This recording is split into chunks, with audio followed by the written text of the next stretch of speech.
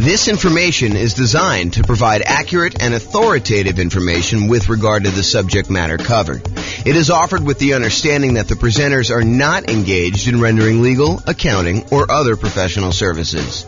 If legal advice or other expert advice is required, the services of a competent professional should be sought. Welcome to the Greenville Real Estate Investing and Real Estate Financial Planning Podcast. Learn all about investing in real estate in Greenville, North Carolina, with a combination of real estate financial planning and modeling with numbers specific to Greenville, plus syndicated, more generalized recordings of live and pre-recorded real estate investing classes, not all of them specific to Greenville. Be sure to stay tuned after the podcast for a message from our sponsors. Well, good morning and welcome, everyone. This is your host, James Orr, and I have a pretty exciting class today. Today's class is all about improving cash flow by buying down your mortgage interest rate when buying investment properties. It's called Buying Down Mortgage Interest Rates for Real Estate Investors. And let's jump right into it because there's quite a bit to cover, and I want to make sure we get through it all. So today we're going to be discussing primarily buying down your interest rate when buying a rental property. The way that I'm going to do this, there's a spreadsheet that Brian made, which I'll provide a link in the show notes to. But the spreadsheet actually allows you to go contact your lender, get a bunch of the buy down rates that you can get from your lender, enter them in the spreadsheet, and it does a bunch of math for you. And then you can make a decision as to how far down, if any at all, that you want to buy down your interest rate. And that is the way that he does it is one way of calculating the return you'd get from buying down your interest rates. There is an alternative way of doing this, and that is to calculate the internal rate of return that you would get on that extra money that you'd spend buying down the interest rate. And arguably, some people, including me, might suggest doing it with an internal rate of return calculation. However, that's not what we're going to cover today. And the way that we're going to do it today, I think is completely valid. I think it's just a slightly different way of looking at it and a probably easier way to understand than internal rate of return for most folks. Okay, so this can be a really good strategy for improving cash flow. And as you might see, one of the alternative strategies to this is, you could take this extra money and decide to put it down as additional down payment instead of taking that money to buy down the interest rate. And in some cases, I would say most cases, you would be better off buying down the interest rate. And we will look at that math. Now, there may be a time factor component to that, where if you're only going to hold the property for a year or two or three or whatever you're going to do there, it may be better for you to not buy down the interest rate. It may be better for you to put more down or to not put more down and just deal with whatever negative cash flow or slightly less than ideal cash flow you'd get by not putting more down or buying down the interest rate. But that's something for you to decide. Because if you remember, I'll kind of tie this back into when we talked about achieving financial independence. There are some folks who are buying properties that they intend to have and hold forever, and that is going to be part of the income they receive when they're financially independent. These are properties that you expect to hold in your portfolio indefinitely. Like you do not plan on selling them at all. And then there are other properties where people would buy in order to get a really good return on, especially that early on, that like excellent return on equity you get when you own a property for the first few years and your equity is relatively small because you're highly leveraged and you're able to get like almost like rocket booster type returns on that. Some people are going to buy properties to get those rocket booster type returns with the intention of trading them up for something else, doing a 1031 exchange and buying something larger, or selling off those properties, paying all the expenses on them, the capital gains, the depreciation recapture, the real estate commissions, if you've got any of those going out, and closing costs, if you've got those going out, and then take that money and then use that in order to stabilize your returns elsewhere, whether that's investing in something else like stocks or bonds, or taking that money and paying off existing loans. So depending on whether this is a property that you plan to hold forever in your portfolio, or a property that you plan on holding for a short period of time and then doing something else with it, you may or may not choose to buy down your interest rate depending on the hold period.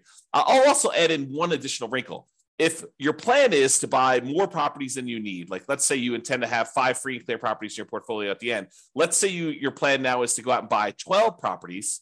with the intention of you're going to eventually sell off 7 of them and pay off the remaining 5 so that they're free and clear. Well, if you're going to pay off the remaining 5 early with proceeds from selling the extra 7, then you may not want to buy down the interest rates on the 5 either, because those are ones that you will not hold the loan for full term. And so these are things that you should decide. And the reason why we covered those in previous classes before we get to this point is you should decide which properties you plan to have in your portfolio at the time when you are financially independent and how you plan to get there. Like, do you plan on paying off these properties early? And a lot of times we make these plans and they change, but realize that you should have this plan going in. Okay, now that I've given you some background and context, let us talk about doing buying down interest rates when buying a property. Today, we're going to focus in on buying down the interest rates when you are purchasing a property. And specifically, I am not going to talk about buying down the interest rates when you do some type of cash out refinance on a property, or when you do some type of cash in refinance on a property where you actually put more money into the deal and refinance your property at the same time in order to get shorter loan term or lower monthly payments, or to get a better interest rate. So we're not talking about cash out refinances. We're not talking about cash in refinances. We're not talking about doing a rate and term refinance where we're refinancing the rate on the loan and or the term on the loan. And we're definitely not talking about recasting a loan where you have a lump sum of money and you want to reduce the payment on your existing loan without changing the other terms of the loan. You just want to kind of like make a $10,000 additional payment on your property and reduce the monthly payment by whatever it is, $50, $100, somewhere in that ballpark, depending on how much time you've got left on the loan. But we're not talking about that either. This is specifically buying down your interest rate when purchasing a property. Okay. Big picture. When you go to get a loan, the interest rate you get on the loan can be changed by how much you either pay and give to the lender, or how much the lender gives you as a credit to take a higher interest rate. So you can voluntarily take a higher interest rate and have the lender give you a credit to help cover closing costs. So you go to a lender and then you tell them, hey, look, I'm thinking about getting a loan. They tell you, okay, the rate right now, if you don't pay any points at all, is going to be 0. It's going to be 7%. 0 points in, 7% loan. However, if you are willing to take 7.25 as your interest rate, we will give you $3,000 or $5,000 or $8,000, whatever it is, as a credit that you can use to cover some of your closing costs. Or you can give us some money and we will give you a lower interest rate. If you sort of like give us $5,000 in advance, we will, instead of giving you 7% of your loan, we'll give you 6.75 as an example.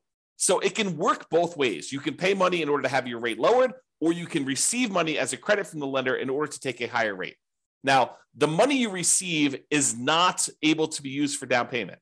Down payment is completely different. The money you receive can only be used to cover like closing costs, not down payments. Okay. Now, when we're discussing this, for the sake of this class, the change in the interest rate we're talking about is for the life of the loan. Okay. There are other loan programs where you could go in and the lender will say, I'll give you a 2-1 buy down type of loan where for the first year you get a really low interest rate. For the next year, you get a slightly higher interest rate, but still lower than what it would normally be. And in year 3, you're getting your normal interest rate. You can have a seller, a lot of times it's a builder, paying a lender in order to buy down the interest rate for you for a period of time, like a temporary lower interest rate. That is not what we're discussing here in this class. This class, we're talking about you paying a fee to the lender, and in exchange, the lender is lowering the interest rate for the life of the loan. So if you were going to get a 7% loan, now you're able to get 6.875, and that lasts for 30 years. Or until you pay off the loan. So you can pay off the loan organically over that 30-year period if it's a 30-year loan. Or if you make extra payments on it, it could get paid off sooner. So that interest rate would only last until the loan is paid off, you making extra payments. Or if you go sell the property, then the loan gets paid off and you no longer have that interest rate. Or if you refinance the property and get a new loan on it, then you get rid of that interest rate. So realize when you're buying down these interest rates, you almost need to like plan out what you're going to do with your property. You need to do some loan planning and say, I plan on having this loan for 5, 10, 15, 20, 30 years until it's paid off. So as one example, I have a loan on my owner occupant residence, and the loan is at 2.25%. It's a fixed rate 30-year loan. I am probably never paying that loan off. The loan is at such a low interest rate that I would rather have that money sitting in CDs or buy another free and clear rental property instead of paying off the loan on my owner occupant property. But it helps to know when you get a loan how long you're going to have that. Okay? Now, there are other things you could do where you get these short-term interest rates, which we talked about, like that lower payment for the first 2 years. Again, we are not discussing those. Okay. So I mentioned the word point. What is a point when you hear a lender say a point? Like you may hear them say, look, your interest rate is 7% with 1 point, or 6.5% with 1 point, or 6.5% with 2 points. A point is money that you pay to a lender upfront to get the mortgage interest rate. It is non-refundable. It is a fee that you pay to the lender in order to get an interest rate. And they can be positive where you pay the lender points, or they can be negative where the lender gives you a credit in order to do that. From the lender's perspective, it almost looks to them like money now instead of interest later. So they're like, look, you can pay me $5,000 now, and I will give you a lower interest rate so that I'll collect less interest over time in exchange for a little bit of money up front. Now, 1 point is 1% of the loan amount. So if you're buying like a $500,000 property and you're going to put 20% down as an example, that means you'd be putting $100,000 down on a $500,000 property. So you'd get a $400,000 loan. Then 1 point of a $400,000 loan is $4,000. And to be absolutely clear, this is not part of your down payment. Any points you pay are in addition to the down payment you need in order to get the loan. They're in addition to other closing costs you might have for getting the loan. And the points you pay are not part of your monthly payments. It's not like if you pay points, then those count as part of your monthly payment. Okay. Points are separate things you pay to a lender upfront. They're non-refundable that affect your interest rate on the loan. Okay. That's what points are. So let's talk about what par rate is. The par rate on a mortgage is the mortgage interest rate you'd get if you paid exactly 0 points. You did not buy down the interest rate at all, and you did not receive a credit to accept a higher interest rate from the lender. The par rate is the interest rate you'd get if you didn't pay them any money and they didn't give you a credit to change the rate at all. Now, rarely does the par rate land on like one of these round interest rates. It's not like they're going to be the par rate is 6.00% or the par rate is 6.5 or the par rate is 7.00.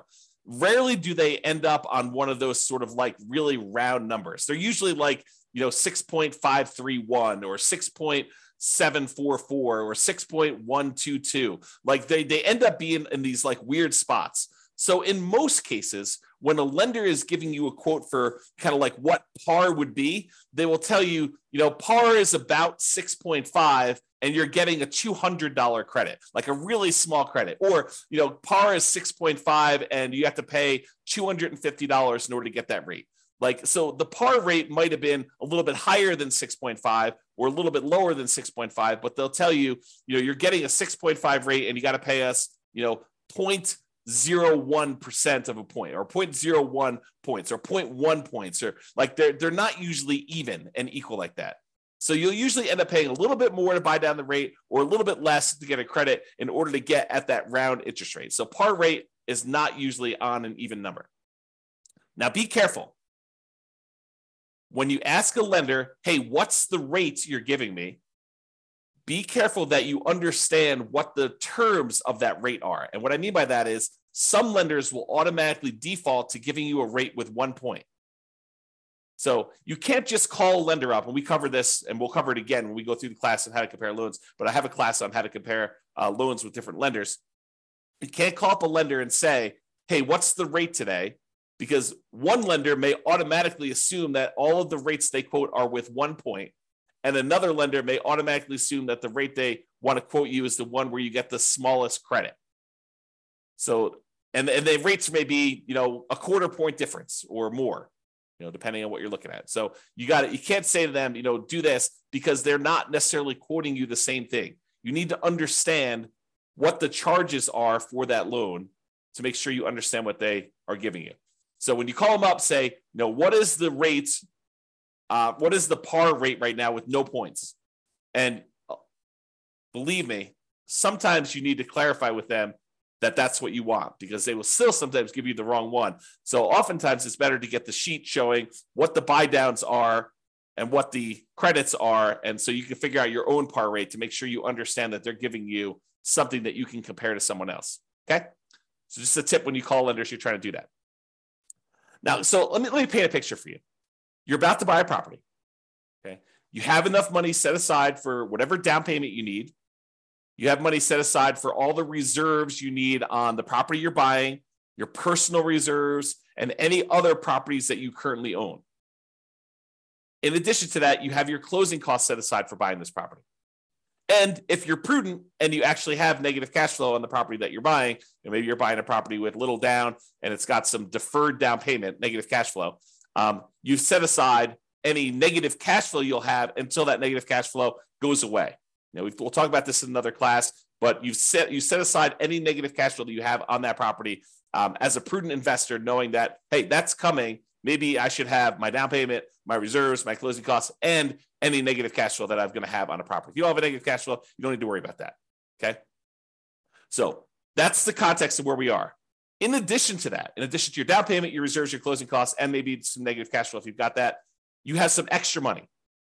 So the question is, what do you do with that extra money? Well, number one is you could invest in something else. You could say, I'm going to keep this money on the sideline and I'm going to use it to buy my next rental property, my next down payment, next reserves, next closing costs, all the stuff you need there.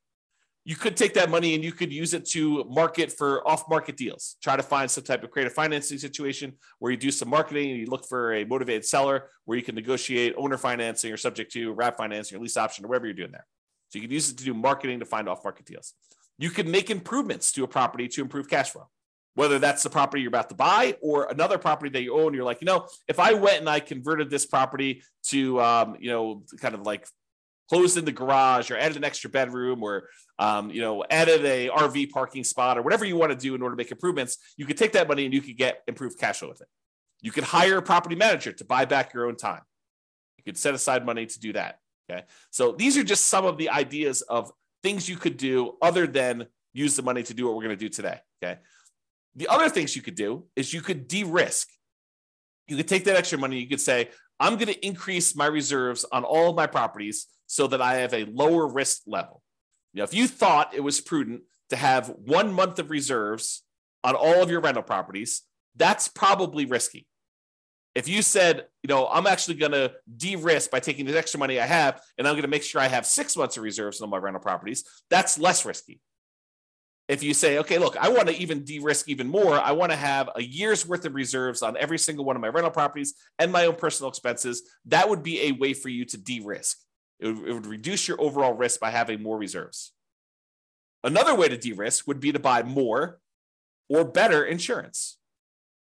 Be property insurance, could be umbrella insurance, could be additional liability insurance, could be maximizing your rates on your car insurance, whatever it is that you want to do to de-risk, that is one strategy you could do with that extra money.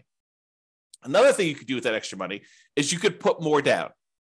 By putting more down, it means that you end up borrowing less, which reduces the payment that you have on the property and therefore would improve cash flow. So by putting more money down, you borrow less money on the property, reduces the payment and improves cash flow. It may also get rid of PMI. If you went from putting 15% down to buy an investment property to putting 20% down, you would also eliminate PMI. So you'd borrow less because you're going from 15% to 20% down. So you're borrowing, instead of 85%, you're borrowing 80% now. So that would reduce your payment. But in addition to that, you get rid of PMI, which would further reduce your expenses on the property, which would also improve cash flow. And when you put more down, sometimes you go over a threshold where the lender says your rate now improves. If you go from putting 15% down to putting 20% down, not only do you borrow less, not only do you get rid of PMI, but you also get a slightly better interest rate directly from the lender because you went from an 85% loan to value to an 80% loan to value on your loan. Okay. So by putting more down, you can improve your cash flow in possibly 3 ways, usually at least 2, which is borrowing less and getting a slightly better interest rate. So those are some of the options if you have extra money when you're buying. Today, we're going to cover one of the other things you could do with that money, and that is you could voluntarily pay extra points to the lender to buy down the interest rate on the loan. Okay, so you give money in terms of points to a lender. They're non-refundable. You don't get them back. They don't count as equity, but then you actually use that in order to improve the interest rate you're getting on the loan for the life of the loan, which could improve cash flow. So comparing the two options, you can either put more money up for down payment or you could buy down the interest rate. If you do it as down payment, you borrow less, you lower the payment, you get improved cash flow. When you buy down the interest rate, you borrow the same amount, you reduce the interest rate, and you improve cash flow. When you put more down as a down payment, the money is now in equity in the property. You are likely to get it back when you either sell the property or do a cash out refinance. When you buy down the interest rate, the money is consumed. The lender takes it as a fee. It is not equity in your property. You do not get that back when you sell or do a cash out refinance. When you put more down payment down, it lasts the full life of the loan, just like it does if you buy down the interest rate. They both last for the full life of the loan.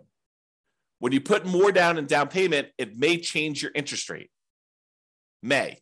If you don't go over a certain threshold, if you only go from putting 20% down to putting 22% down, you may not see an improved interest rate from doing that. If you go from 20% down to 25% down, you are likely to see an improvement in your interest rate when you put more down. However, when you buy down your interest rate, that's literally what you're doing. It does change the interest rate. When you put more down in down payment, it may impact your private mortgage insurance. If you go from less than 20% down to at least 20% or more down, then it will affect your interest rate. It'll affect your PMI. It even affects your PMI if you go from like 5% down to 10% down. It doesn't even mean that you need to get rid of it completely, but actually having more in down payment will reduce your PMI payments by some, not to zero. You have to, in order to reduce your PMI to zero, you need to go above 20% or more. Okay. But you can go from 5% to 10%, and it could actually adjust your PMI because you hit certain thresholds with PMI. When you buy down your interest rate, though, it does not impact PMI at all. Okay. So those are comparing the options. So let's say you do want to consider buying down your interest rate. You call your lender up or you email your lender and you say, look, hey, can you send me a list of the buy down table for buying down the interest rate on this particular thing? And they'll send you over something what looks like on the screen here, which is a buy down table showing you all the different rates along the left-hand side. Then there's a column for APR, which I'm not going to get into today. Then there's the price, like how much it actually cost you in order to do that. The discount or rebate percentage, like how much in terms of points that it costs you to do it, whether they're giving you a credit, which is the green ones down here. This is where they're paying you money. The red ones are where the borrower, you, are paying in a fee in order to get that. This is the dollar amount of the rebate based on whatever price of property they put in to give you this quote, and whatever your credit score is and stuff for today. So it tells you like how much it costs you to do that in order to do it. And then it gives you what the principal and interest part of the payment is. Okay. So this is the table they will give you. And you're looking at it and you're like, I'm not sure I understand like what the implications are just by looking at the table. And that's right. That's the trick, is that you need to do some math in order to determine if this is worthwhile doing. Okay. So then what we do is we take the spreadsheet that you take the data that your lender gave you, and you plug the numbers into the spreadsheet. You have Brian Williams buy down calculator version 3.01 is what we're using here today. And you're going to enter in your loan amount, the purchase price of the property you're buying, the loan length, for example, 30 years, the par rate. And if you don't know the par rate, there's a little calculator on the spreadsheet for helping you calculate what the par rate will be. If they only have like for example, on this one, the par rate wasn't even. It was probably somewhere between 6.5 and 6.625. As you can see, one way there's a little bit of a fee, and the other way there's a little bit of credit. So it's between these two numbers. So the spreadsheet will help you calculate what the exact par rate is. And then you copy the interest rates and the costs from the lender email. So it looks something like this. You enter in the loan amount over here, the purchase price, the loan length, and then the par rate. And the par rate calculator is below this. So if you need to calculate it out, you can do that. But I calculate that for you, and then I showed you what it is here. And then it will calculate what the par payment would be for you. So it'll actually do that calculation. Then you put in the interest rate. It usually like files them down here if you're doing that. But if you're doing ones from your lender, you may want to copy them manually into here. And then you put the cost in from the thing. So 6.875 is $2,366 credit. So 6.875, $2,366 credit. So that's what you're doing. You're putting in this rate and this number here. Okay. So when you do that, the spreadsheet will then do a whole bunch of calculations for you here. It's going to tell you the difference between how much it costs you in order to buy down the interest rate from here to here, the difference in those costs. So for example, if you were going to go get 6.875, they would give you a credit of $2,366. If you want to get 6.75, it would only cost you it would only give you a credit of $803. So the difference between these two is $1,563. So it shows you the difference in cost in going from one to another. Then it shows you what the average cost per like tier to get down to here would be. So it shows you what the average would be. And then this does a whole bunch of stuff, calculation of points. You can ignore all that. And then the payment if you bought it down. So this tells you what your new monthly payment would be. And then it then calculates what the difference is between your par payments and what this new payment is, and shows you what the difference in payment was. So for example, this is an $87.57 higher monthly payment than what your par rate for receiving a credit of $2,366. Hold on one second. Sorry, I had to clear my throat. Okay, so with that being said, you can see here that when you buy down the rate a little tiny bit at 6.5, you end up getting a $30.52 better payment, which if you multiply by 12, you're getting $366.26 better cash flow on your property by buying down the rate there. And you can see there are ones where you're getting significantly better cash flow. For example, if you buy down the rate all the way to the max, you get $5,795.31, almost $5,800 better cash flow for the year. About almost $500 a month better cash flow by buying down the rate. Now you got to say to yourself, is it worth paying this amount of money in order to get that rate? That's what we're going to look at. And I've included this thing called vanity rates. So most of the time rates are quoted in the eighth of a point. So 6.875, 6.75, 6.25. But sometimes a lender will give you a quote for a rate of, 5.99 or, 5.49 or something like that, where it's a number that is sort of like not one of the normal eighth of a point type deals. And so they'll include those in your list, but a lot of times vanity rates don't make a lot of sense. So I'll show you what they look like here, but I've included them in this chart. I will remove them later as we show you. Okay, continuing on. So this shows you what the difference in cost was when buying down your interest rate. And what I want to point out to you is that the amount it costs to buy down your interest rate 1/8 of a point is not the same. And it's not linear. It doesn't automatically increase as you go up. Okay. So this red line shows you where the par rate is. These ones are credits. These ones over here is you're paying a fee in points in order to get a lower interest rate.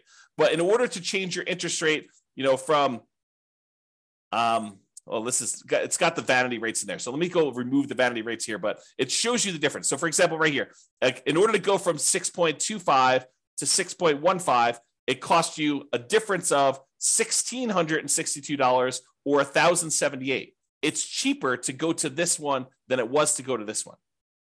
That's what we're showing you here. Okay. So I've got some vanity rates in here. I've got like 6.49 and 5.99. I'm going to go and remove those. I'm showing you where they are, and I'm going to show you that I'm now remove those in the charts. Here's where they were in red.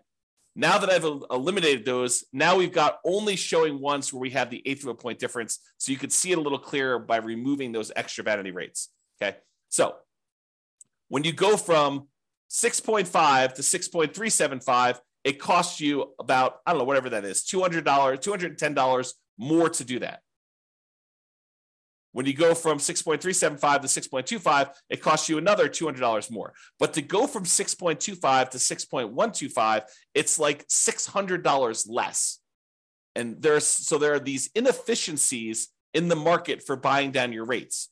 And part of what you're looking at is taking advantage of these inefficiencies.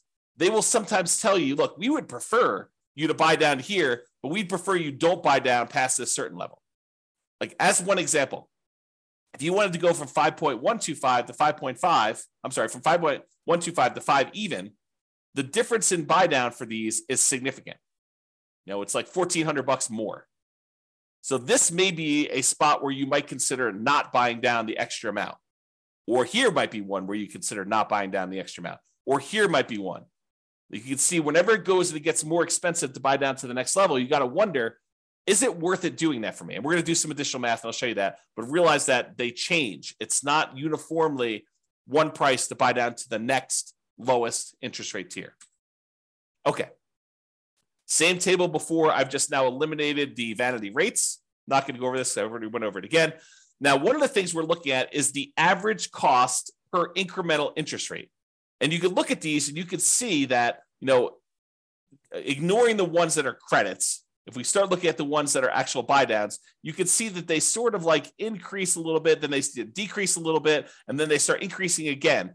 So if you were thinking about where you might want to buy down, one of the things you could look at is where it actually starts to increase again. So you can look for these inefficiencies, and I'm going to zoom in and graph this out for you and show you this is the average cost per incremental improvement in mortgage interest rate, the average cost in order to buy down to that level. And this is to the left of here are the credits. So we're going to just ignore those unless you wanted to take a credit, but we're talking primarily about buying down the rate. And so you can see to go from 6.5 to 6.375, it's more expensive. To go from 6.375 to 6.25, it's slightly more expensive. Then it gets cheaper to go to 6.125. Then it gets the tiniest bit more expensive to go to 6%. Then it starts getting a little bit more expensive again to go to 5.875. So you could look at this and you could say to yourself, look, if I wanted to get a deal, it might be the kind of like best bargain to stop buying down the rate when the rates start getting increasingly more expensive. So this could be a good spot for you to consider.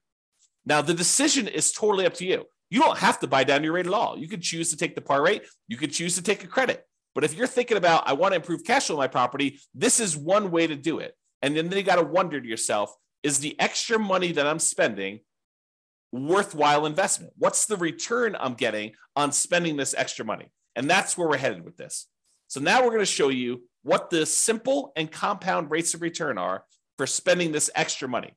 So these are all the different interest rates along the side here. You can't see them, but if you're on the spreadsheet, this is just spread over to the right of the spreadsheet there. And this goes and shows you what your simple interest rate would be after you've paid back the money to yourself for buying down the loan. So this shows you that once you paid yourself back the money in order to get the buy down itself, then you're earning, in this case, 33.6% return on the extra money that you spent. Not bad in terms of simple interest. Now, if we take it and we look at this simple interest over a period of time, you could say after 10 years, including paying back on the initial amount that you borrowed, this one would get you 23.6% return on any extra money you spent here. Now, most people are probably not using simple interest, although there are some times when you'd want to think about it that way. But most people are going to think in terms of compound interest. The money you're getting on the money that you invested over time from a while ago, you want to make sure you take into account that time impacts your return. And so compound interest does that. So in this case, you can look at what your return is over here from seeing different interest rates that you buy down to. And you can see that there's a lot of them, depending on how long out you go, where you get good returns on your money for doing that. So for example, here's how you read this chart. If you bought down your interest rate to 6%, you'd have earned over a 15-year period of time, you'd have earned 28% per year simple interest on the amount you spent to buy down the interest rate. So you got to ask yourself, if I'm looking at other investments that I have that give me simple interest, what am I getting on those? And should I take this money and invest it by buying down my interest rate, knowing that this one is paying me 28% return? So you got to compare it to other things you could invest in. We already went over that list. Okay. So that's the simple interest one. Here's the compound interest one. If you decide to look at what your compound interest rate return is over a 15-year period for buying down that loan to 6%, you'd be getting an 11.62% compounding rate of return by buying down that loan and getting your money back. So, is getting an 11.62% return on your money, a compounding annual return rate over a 15-year period of holding that loan for 15 years, is that a good return for you? And I think for a lot of folks, getting an 11%, essentially cash on cash return on investment from buying down the loan is a really good return. Where else are you getting an 11.62% 15-year term cash on cash return on that loan, on investment? That's why it's probably pretty compelling to do that. Now, the more you buy it down, in general, looks like the lower the return you're getting. And the longer you hold it, the lower return you're getting after a peak. Okay? So there's like optimal parts here to do this, but that's the general rule. All right, more down. Sometimes putting more down will improve your interest rate and it will get rid of that PMI. So it'll improve your interest rate and get rid of your PMI. The spreadsheet does not take into account either of these things. It does not show the improved interest rate you get by putting more down, and it does not take into account that you will get rid of PMI. However, it does look at if you put more down and it improved that payment by that much, which one's going to be better? Should you have put more down or should you have bought down the interest rate? It'll compare those. It'll show you the difference in cash flow each one would produce for you. And then it could tell you it would have been better for you to buy down the interest rate or it would have been better for you to put more down. So let's take a look at the difference between putting more down or buying down the interest rate. Okay. So if you took the dollar amount that it cost you to buy down your interest rate to 6% and you use that as an extra down payment instead, your cash flow would be $1,729 per year better to buy down the mortgage interest rate. So this just shows you for each one of your rates how much better it would be or how much worse it would be. If it's negative, it means that it would be better for you to put more down. If it's actually positive, that means it would be better for you to actually have bought down the mortgage interest rate. And by how much? So it'd be $1,729 per year better for you to have bought down the interest rate if you bought it down to 6%. If you bought it down to 5%, it would have been $4,055 per year better for you to have bought down the interest rate. This just shows you what is going on there. Okay. And this number comes from this table. This is part of the spreadsheet, Brian's spreadsheet. So basically it shows you what the payment would be if you use the cost to pay down the loan, to buy down the loan as a down payment instead. So it calculates what that would be. Then it shows you what the payment difference would be. Then it multiplies that by 12 to give you an annual difference in payment. And then it tells you some other calculations. So the annual difference in payments here is there. Okay. So it kind of gives you an idea of those numbers. All right. Hold duration. In general, the longer you hold the property, the better off buying down your interest rate will be. You can't expect to spend money and then a year later pay off that loan and expect it to be profitable for you.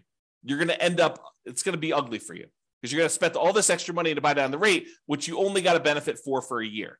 But if you get that benefit for 5 years or 10 years or 15 years or 20 years or 30 years, it tends to be better if you do it that way. And so this table, part of Brian's spreadsheet, shows you how much better it would be by how long you hold it. Now, I need to talk to you about what's going on in this table because it's not just cash flow anymore. Up to this point, we've been primarily talking about how buying down your interest rate or putting more down have improved the cash flow on your property. Because when you buy down the interest rate, it actually improves how much your monthly payment is, which means your cash flow improves by that amount. Or when you put more down, it improves cash flow because you're borrowing less, although in some cases it improves your interest rate too and gets rid of PMI. Although in this case, we're only looking at the difference between borrowing less as to how it improves cash flow. So it does do that. However, when you buy down your interest rate, something else changes as well. If you remember the 4 areas of return you have when you buy rental properties, there's appreciation. The property tends to go up in value over time. It doesn't matter how much you put down as to how much the property goes up or down in value. If you put 100% down, the property can still go up or down in value the same amount. If you put nothing down and you borrow 100%, doesn't matter, the property can go up in value that. Now, your return on how much you invested changes, but the dollar amount you're getting from appreciation stays the same. If the property goes up 3%, it doesn't matter if you put nothing down or you put everything down. The same thing holds true for your tax benefits. It doesn't matter if you put 100% down or nothing down, you still get the same depreciation benefit, tax benefits of owning that rental property. However, how much you put down is impacted by, or how much you put down impacts cash flow. The more you put down, the better your cash flow tends to be. If you buy down your rate, the better your cash flow tends to be. Okay. But it also affects something else that most people don't think of, and that is how quickly and how much you pay off on the loan, the debt amount each month. And I'll give you a really simple example of this. If you're buying a $500,000 property and you're getting a $400,000 loan, the $400,000 has to be paid off over 30 years. So you got to pay off $400,000 over a 30-year time period. So a certain amount of that has to be paid off each month in order for you to pay it off by the time it's 30 years later. But if you only borrow $50,000, then the amount of money you have to pay off is only $50,000 over that same 30-year period. So the amount you actually pay off is significantly lower when you borrow less. However, something else people don't realize is when you change your interest rate, it also changes how much you pay off at what point in the loan. The lower the interest rate, the more you're paying off on the loan earlier. The lower your interest rate, the more you pay off earlier with each monthly payment. So the amount of equity you gain in your property also changes based on what your interest rate is. So when you buy down your mortgage interest rate, it also changes how much equity you grow in the property and when. What this chart takes into account is both your cash flow difference and the equity difference you get between buying down the interest rate or putting extra down payment down, because when you borrow less, the down payment impacts your equity as well. So it does take into account both of those changes, and it shows you what the difference was. So in this case, if you look at whatever it was here, I think this is probably around, let's see, 1, 2, 3, 4, 5. I think this was buying around to 6% or so. So right here, I'm assuming this is the buy down to 6%. It shows it on the full table, but I can't see it. It shows you that after 15 years, you'd be $18,331 better if you bought down the interest rate than putting that money down as additional down payment.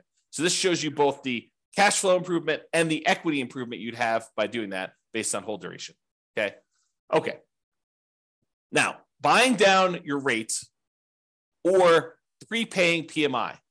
So let's say you're doing a nomad strategy or a house hacker strategy where you're thinking to yourself, okay, I put 5% down. I've got a little bit of extra money. Should I buy down my mortgage interest rate, or should I take that same amount of money and should I prepay PMI instead? PMI is whatever it is, $250 a month. I could take $5,000 and I could get rid of that $250 a month. Which one is better? Should I buy down the interest rate or should I prepay this PMI to improve that? And I probably should do an entire class on how to compare these. But for now, the correct way to do that is to use the world's greatest real estate deal analysis spreadsheet, which is free. Just go download it at realestatefinancialplanner.com/spreadsheet and do both options. Do one option where you buy down the interest rate, do another option where you actually prepay PMI, and look at the returns you're getting, all the returns you're getting, because it actually impacts more than just cash flow. Look at all the returns you're getting and decide which one better fits what your specific goal are, what your preferred return characteristics are. Are you emphasizing and making your number one most important thing cash flow? Well, then you might want to look at cash flow. But if you're looking at what is my overall return, which a lot of folks are, then you may want to go look at which gives you a better overall return, comparing those two different options. And that's the way to do it. Okay. All right, in conclusion, you can choose whether to receive a credit or to buy down your mortgage interest rate. That's your choice when you go to get your loan. It can be better to buy down mortgage interest rates than to use that same amount of money to put more down. It can be better for you to do that. So you should call your lender to get the buy down amounts and then use the spreadsheet to do some math to see what may be best for you in your specific situation. And if you need help with this, ask your lender and or your real estate agent. You know, it would help if you filled out your spreadsheet and you understood what you're trying to do. But if you need assistance, your lenders should be able to answer questions about this and help you do it. Now, the decision is going to be yours. You understanding what return you're getting for buying down this rate from the spreadsheet, you need to decide, hey, look, do I want to spend more money in order to get this perceived return on that extra money that I'm spending, thinking I'm going to hold the loan for that amount of time? Or do you want to not spend money and do that? I mean, it's up to you. So realize that the decision is yours, and it's really a decision about what type of return you want to get on that extra money. Maybe you decide you don't want to buy it down at all. Maybe you say, look, I should just take this money and go buy another property. And instead of getting, 11%, additional cash on cash return on this, I can get a overall, whatever it is in your marketplace, 30% overall return on my money when you include appreciation, debt pay down, depreciation, and cash flow on your money. Or maybe you're like, hey, look, cash flow is really important to me. It's going to be what gets me to financial independence. I want to optimize for cash flow. And so I'm willing to spend money now in order to get a really good return on that money by buying down my rate and improving cash flow. It is your choice. All right. That's all I got for you. I hope you enjoyed this class. I'll put a link to the spreadsheet in the show notes for those of you that need that. And feel free to use it to analyze your next buy down when you're purchasing a property. This has been James Orr. Have a great day, everybody. Bye-bye for now. With home prices up, mortgage interest rates up, and rents up, but not quite enough to counteract the higher prices and interest rates, cash flow on rental properties in Greenville is harder than ever. Book a call with the Real Estate Financial Planner to apply our proprietary 88 strategies to improve cash flow on your rentals. See the show notes for a link to schedule your call and improve your cash flow today. If you're a real estate agent, lender, or professional in Greenville that wants to help our real estate investor listeners, consider reaching out to learn about collaboration opportunities with this podcast.